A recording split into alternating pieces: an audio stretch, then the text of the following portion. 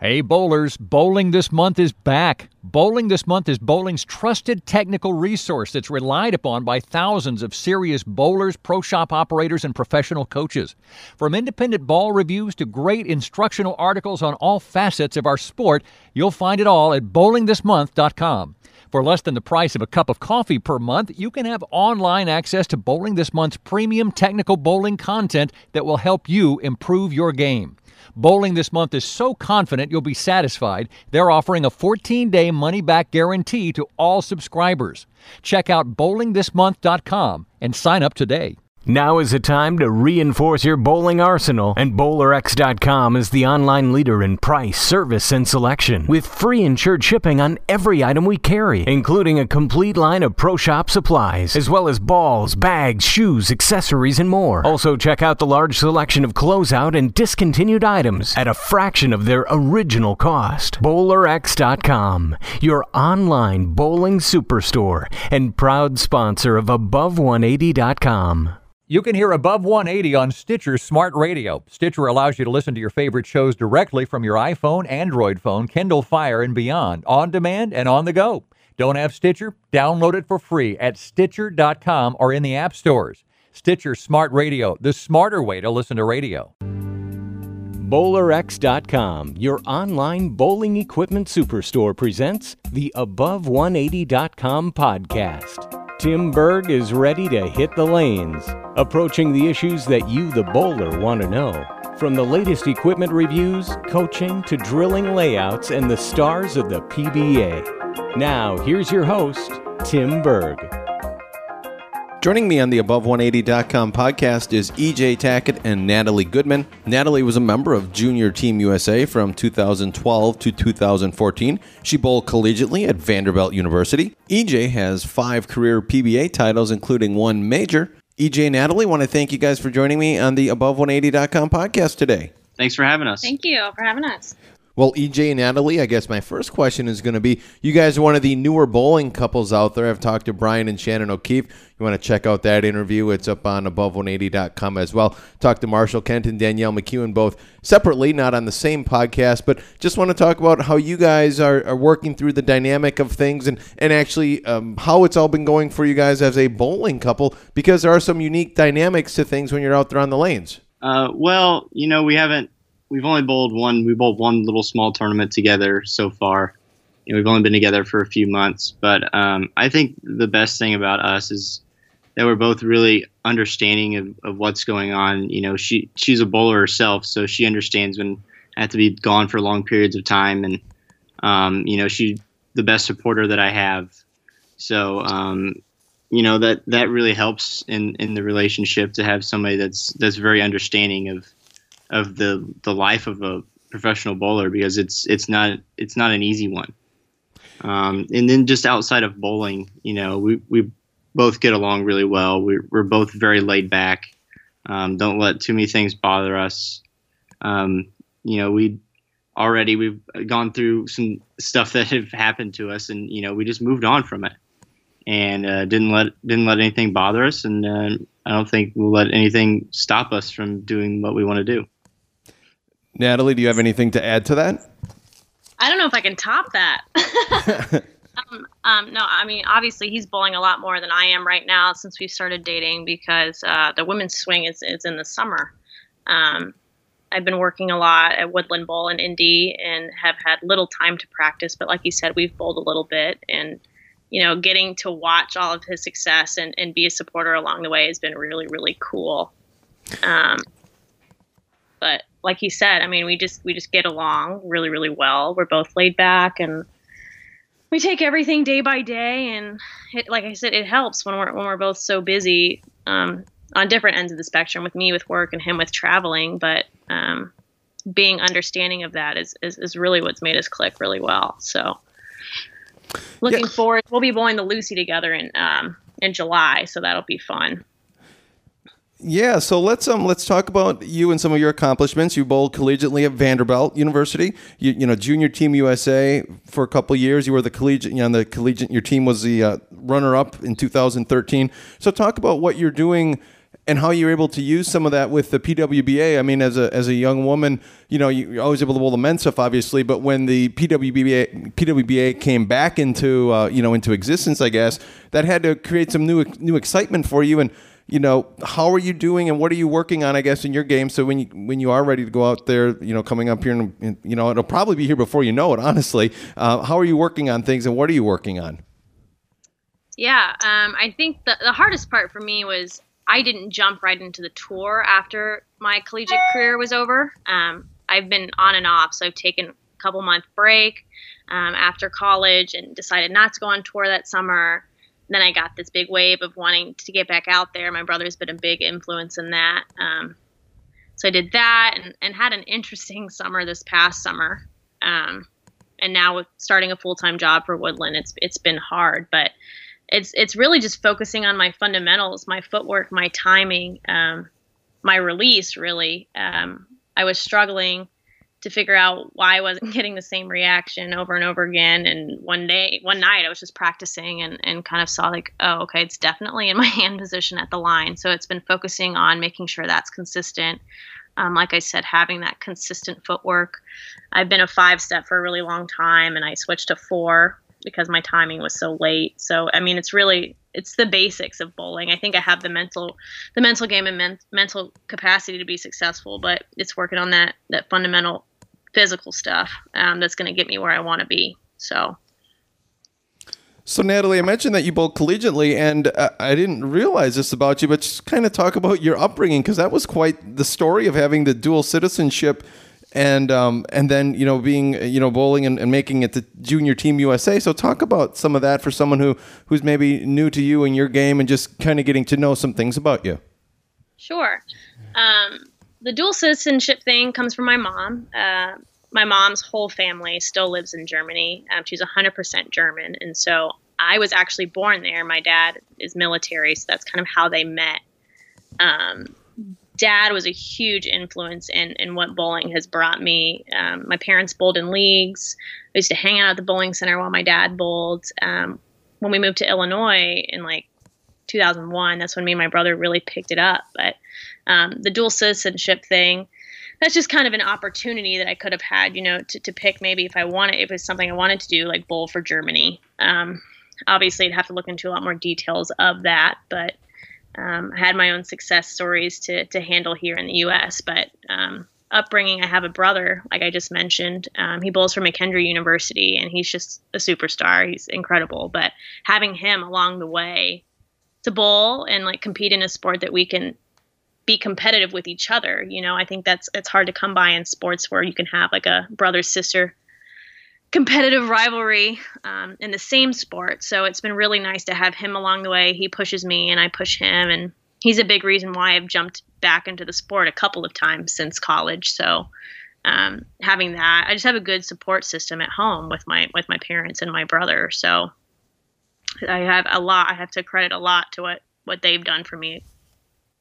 Yeah, and speaking of support system, EJ, it was very emotional watching when you won the PBA World Championship. Everyone saw that was your first major. Your dad was there to experience that. So it seems like you and Natalie had something in common there, where your families were supporting you throughout your whole bowling journey, and then for him to be there, I know you've mentioned it a few times, to just talk about that and just truly how special that was, even for someone who was watching it, just to have those memories, go through my head of someone who, people who always support you when you're there bowling, and, for you to have it finally pay off in this way. Yeah, it was absolutely incredible to have my dad there. There was, so many things that were, I don't want to say riding on that match, but, my first major, winning that major helped propel me for a leading candidate for Player of the Year. So there was so much that could have come of that one game. And just to have my dad there was, it was the best moment of my life by far. I grew up, watching Tiger play golf, and I watched him win in '97, and the first thing he did was walk off the green and hug his dad. And, when I saw that, I said, one day I want that to be me, where I can, whatever I'm doing, if it's playing golf, bowling, whatever it is, when I accomplish what I want to accomplish, I want to be able to have that moment with my father, because he has been my guidance my entire life. He's been my only coach that I've ever had. We bought a bowling center in 98 because my dad, he absolutely loves bowling. He bowled on tour a little bit. But he wanted to give me every opportunity that I could have in bowling. And he told me at a very, very young age that, I wanted to play golf, but he said a bowling ball was made to fit in your hand. And, the success that I've had, that's one quote that sticks with me a lot that my dad told me. And I was very, very young when he told me that. I couldn't have been more than 9 or 10 years old, but, just to have that support system of my dad and my entire family, is incredible. It allows me to go out and know that no matter what I do when I come home, I'm always going to have that support system. So it makes doing what I do just a little bit easier. So EJ, do you think too much is made of when you're the top qualifier on a PBA stepladder event and you're sitting in the wings and you're watching the other bowlers, as opposed to the guy who's started out the stepladder? Even sometimes they say the guy who's won the semifinal match seems to be in a little bit of a better position because he's seen the lanes and he's actually seen the lanes transition. Do you have any thoughts on that? I think that can be argued either way. I think you can argue it both ways.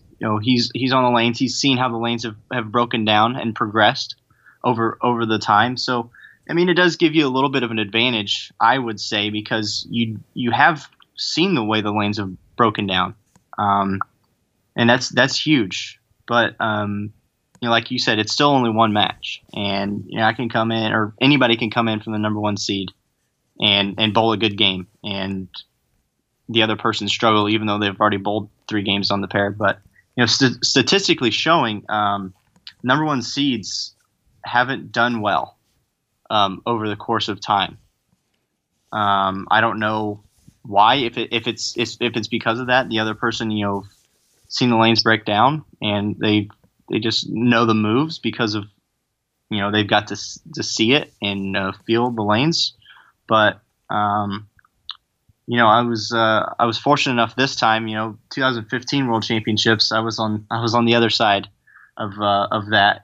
Got to that title match, and Gary bowled a great game in that World Series. I don't remember what exactly he bowled. I think it was 230 or 240, but it was going to be very hard to beat him that day. Even if I was bowling to the best of my abilities that day, it would still have been very hard to beat him. But this year I went in with a little bit of different attitude. I had some success on TV in Detroit and a couple other times, won a couple events, and I had a lot of confidence going into that match. I bowled great all week when we were there, so I just went in and took it one shot at a time, and I was able to get the job done that day. So this question will be for both of you. One of the things you talk about having a one-game match, and it's something that I think really truly separates the amateurs from the professionals, and that would be the fact that the adjustments, you guys recognize them and then make the right adjustments. Sometimes the amateurs maybe recognize it, the ball went high, the ball went light, etc., but then don't make the right adjustment. I'd like to get your guys' thoughts on that and what you see, what you guys see, because I've, had some help and some people helping me with my game and even just the adjustment side of things. And if you lose the one lane, it's very difficult to bowl, shooting a Dutch, basically. You're not going to be able to, if you don't find that lane after, you need to make those adjustments. So, Natalie, and what you're seeing, working at the bowl, and even you see the Joe Bowler guy comes in, bowls, maybe one night a league. And then EJ, even when you go out to the pro-ams and when you see the things like that, is that something you guys see as well, that, out on both tours, the ladies and the men just make the adjustments that much quicker? I would say, that's one of the biggest reasons why the guys like myself and Sean and Belmo and all the top guys on tour, it's part of the biggest reason why we get to where we do, because we do make those adjustments, and we're better at making the right adjustments. Now, we don't always make the right one. We're not perfect, but I think more often than not, we make the right adjustment, or at least close to the right one, the percentage of the time, and that is a big difference between the guys that bowl on tour that are successful and the guys that are amateurs that haven't bowled on tour. Now, there are some really good amateur bowlers that could bowl on tour but choose not to. That do the same thing. So it's not necessarily a professional to an amateur comparison, more so than just a person that knows what they're doing compared to someone that doesn't. I would compare that way more than comparing a professional to an amateur. EJ, one thing I do want to hit on too, you talk about that, but then it's also sometimes right away we think, oh, it's a ball change. If it's an amateur, where you guys, it might not be the ball change, it might be a hand position, it might be a speed factor, it might be a whole different array of problems, I guess, or of solutions to what you see, which is another thing I think that separates us. Yeah, as far as that goes, I'm a big one on I'll make hand adjustments and speed adjustments before I change balls. Now there's plenty of other guys on tour that when one ball doesn't do the right thing, it's immediately to another ball. So there's guys that do it both ways, but it's one of those things where you got to do what you're good at, and what you feel more comfortable with. I feel more comfortable with making hand adjustments first, because I would like to stay in the same ball, because I know that I know what it's doing on the lane. I can see how it's rolling. You grab another ball and you have a good idea what it's going to do, but you don't know exactly for sure on that particular day. So I'm a firm believer in changing what you're doing to the bowling ball first rather than changing bowling balls. Natalie, what were some of your going back to college when you bowled at Vanderbilt? What are some of your fonder memories, and maybe your most fond memory there of who you bowled with? Whether it was the camaraderie that you had with the ladies traveling to the events, whether it was obviously your competition on the lanes, but what did you really learn, and how? I'm sure you're still keeping in touch with all those gals out there. Yeah, I keep in touch with a couple of them. I mean, getting to travel and having to balance Vanderbilt and athletics and everything in between is something that I think about a lot. The time management skills that you learn and take away from your college bowling experience is something that you'll never experience anywhere else, I feel like. But I mean, the traveling was always so fun, and remembering having to take exams and midterms on the road. So it wasn't an easy road, but when you spend so much time with a group of people, I mean, the same people in your class, that's 4 years. It's going to be up to 4 years that you're spending with these people that you're traveling with. You build these relationships. And my favorite thing was being able to go out there, and I've learned so much about them and their game that, even when I'm not in the lineup, I feel like I'm still, I can still play a pretty important role, because I'm starting to see the shape, how they bowl, like their characteristics, I'm learning to see the lane better through watching my teammates. And I think that's something I've been able to take away in helping the teams that I have now, like on this league or whatever it is, but taking away that and being able to really focus on seeing the lane and what my ball is doing. I think that's been something I was able to take away, especially my senior year, because I didn't get to bowl that much in the lineup, but I got to travel. So I'm out there, and all I'm doing is watching what they're doing to see if I can help them in any way. And doing that, that's kind of back to what we were just talking about, things like adjustments that you make. I think that's the biggest thing, is sometimes that pin reaction. I see that in my league bowling, my teammates and stuff, and I get in little bickering arguments with them about their ball motion isn't just they need to change their angle. Sometimes it's something as small as that. If you just keep ringing 10, I mean, you probably need to change your angle into the pocket. And I think that's what you see a lot of like league bowlers doing, getting frustrated that they continue to leave the 10, or for me, this would be the 7. It's a reoccurring thing. And I'm like, well, you need to change your angle. And I think that's a big thing. But yeah, I mean, Vanderbilt was an amazing experience. I graduated there. I have a degree from there. Great ties. Like, I had a pretty good relationship with my coach. So I'm very thankful for that. And still keep in touch with a few of them. So yeah, and talk about junior gold. You I guess you could say you had quite a bit of experience at junior gold back in the day too. I mean, could you imagine it's grown to what it has, or now there's all sorts of people, making a storm online because they can't fit everyone into the bowling center because it's so full and crazy. I mean, in your wildest dreams, would you have ever thought it would have grown to where it is, and just the amazing amount of youth that are picking up our sport? It's awesome. I mean, now that you're offering 12 and under, it's something that we never had the opportunity to do as kids. Like you couldn't, you didn't have a 12 and under division where you could start to develop your game early enough. And I feel like for junior gold, you're going to have your first year, and there's some outliers, some exceptions that will do really, really well their first year. But for me, I didn't have a great first year at junior gold. I think I finished like 76th or something, or maybe even worse. And I felt like, if you can get in there young and you can experience these patterns, you can grow. You can make that U15 developmental team. Then your chances to make junior team increase every year that you get out there and bowl. So like to have that opportunity as a kid that young is like really, really cool to me. And it's something that we didn't have. But junior gold was one I always really liked to go to. The people that you meet, the competition that's there, and it's a long week, but very rewarding. So I'm glad that younger kids are getting to experience that early and develop that as well. All right, EJ, and I know you mentioned this a little bit in passing regarding the PBA Player of the Year. That award is going to be announced here coming up, about 2 or 3 weeks. Gosh, I mean, going into, after winning the World Championship in Reno, you were already on the very short list, and then going over to Japan and winning the first tournament in 2017. I mean, gosh, I know the voting's over, so there doesn't really need to be any lobbying, but it seems like if it ever were a opened and shut case, it seems like it would be, your peers and everyone would vote you as the Player of the Year this year. I hope that they do. I had a really good year this past year.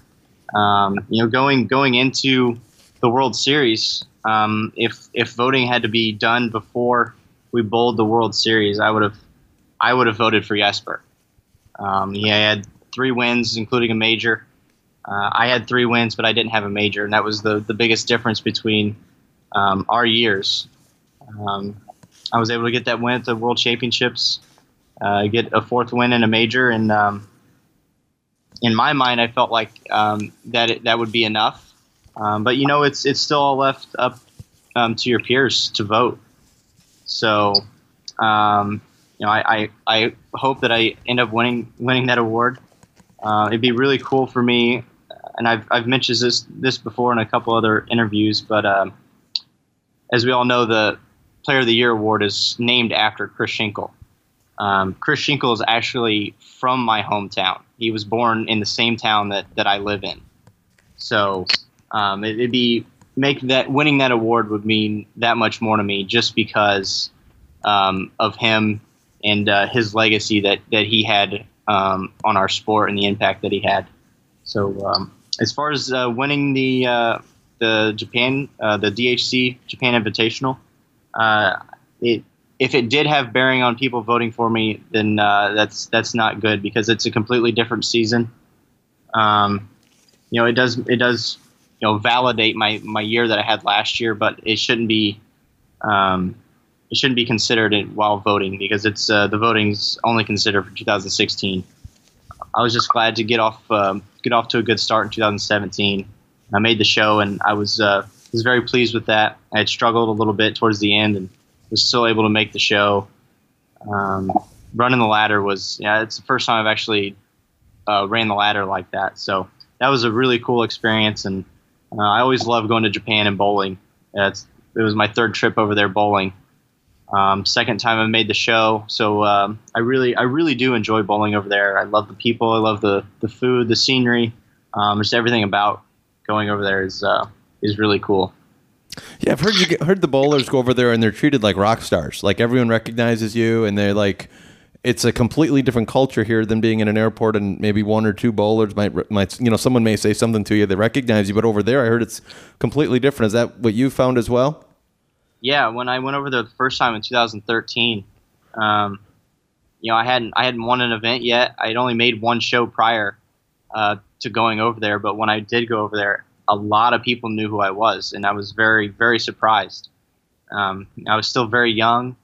Like I said, I hadn't won any events yet. I really hadn't done much on tour, but a lot of people knew who I was, and it was really cool to be treated like that. It was how I feel bowling should be. Awesome. Well, want to end my time. You brought up Jesper and a couple other guys, on the left and right now, seem to have gravitated back towards your thing. Creates a ball motion they like seeing on the lane. How have you had to make any sorts of adjustments? Whether it's you look at the pairs coming up and you're like, oh, there's a righty in front of me who's, Anthony Simonson likes to do it on the right side, and a couple others, oh, Anthony's over there throwing this, so that means I should, I may have to do this, or I need to pay attention for that sort of carry down. Have you been able to work kind of through that, or have you not even noticed anything? I haven't really noticed much. I think, all the urethane just stems from the oil that we're using, and the all the new equipment is so aggressive. I think sometimes that the new equipment forces us too far left, and we get a lot of over-under out of it because it is so aggressive. And after the lanes break down, the ball just comes off the friction so hard. The technology has gotten so good. So I think that's why a lot of guys do it sometimes, especially guys that have a really high rev rate. They're just looking for that control down lane. And that urethane really gives it to them because it doesn't flip off the back end too hard. So they're able to keep their angles in front of them a little bit more, which allows you to control the pocket a little bit better.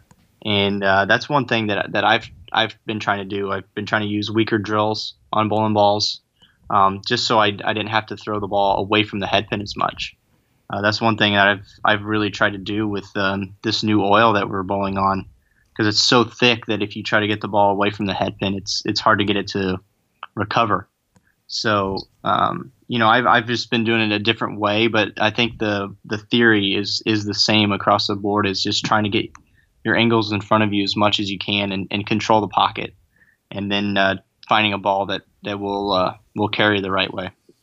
Okay, well, we obviously know EJ is going to be bowling everything that the PBA Tour is offering. Natalie, what can we expect from you? Are you going to be able to get some time off to go out and hit most of the PWBA events, or what's your schedule looking like for the upcoming season? Yeah, I'm actually still in the works of trying to figure out what I'm going to be able to bowl. I'm going to try to hit all of the bigger tournaments for the ladies, Queens, the Open. The Open's right after the Lucy, so it makes sense just to stay in Texas for that. But Players Championship, maybe the first one out in Sonoma. But I think I did 10 events last year, and I'm looking to probably cut that in half just with the full-time position that I'm in right now.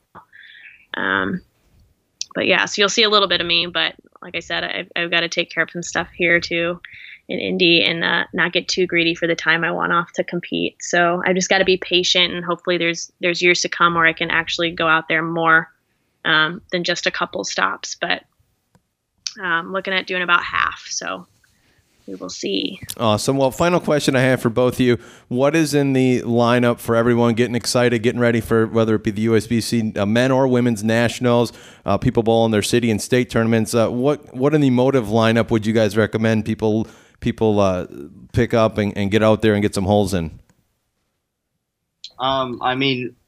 I would suggest that the new Jackal that we just released is absolutely unbelievable. It's by far the best one we've made to date.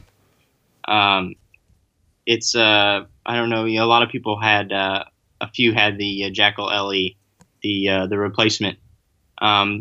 If you did have that one, this one is just a stronger version of that ball. They just made the cover a little bit stronger than that one.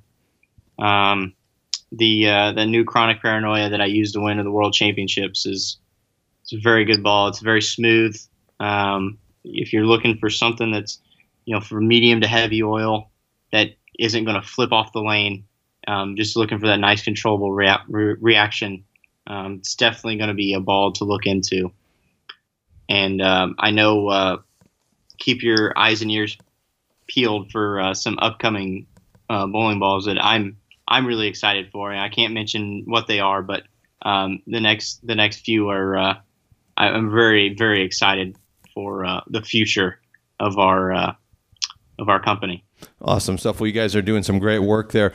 And I want to remind folks, make sure you check out bowlingthismonth.com. Lots of great insight stuff there. You can learn all sorts of ball reviews. You can check out all the latest and greatest equipment. You're looking for great articles, all sorts of stuff. I'm seeing stuff right now, improving your swing plane. That's always a key to bowling. Talking about patterns and feedback in bowling and training sessions. So lots of great insight. Make sure you check all that stuff out. Again, bowlingthismonth.com. Seeing right now as we talk about it, we have the Jackal Ghost release was one of the most recent reviews. So check all that out. Again, check that out at bowlingthismonth.com. EJ, I know we'll see you bowling. You got some live. Everyone loves live bowling. It's going to be on in February. We're going to be able to see you guys. You'll be out at the Orleans. You guys will have the USBC Masters and the one more tournament right before that. You'll be bowling. So you got a busy month. So you said you're preparing for some of that stuff. Is that kind of your main thing now? Is with this new oil that was rolled out there? I guess is that what your preparations are for the upcoming season for you guys or continuation? Oh yeah, for sure. We got the first major in Columbus, the first week of the first week of February, the Players Championship, and then the following week we got the Tournament of Champions in Oklahoma, and then we finish up with the Masters in Vegas. So really looking forward to it. Majors are always my favorite time of the year. It seems like you always get the best out of everybody around that time. The legends of every sport. You always get the best of their abilities in major championships and playoff type events. So I'm looking forward to it. I'm hoping I can have a good run. Maybe get another win or two, and get another major under my belt. Would be absolutely fantastic. So I'm gonna keep working hard to try to make that happen. Awesome. Well, Natalie and EJ, I want to thank you guys for taking some time to join me here on the Above180.com podcast. All right, thank you so much. much.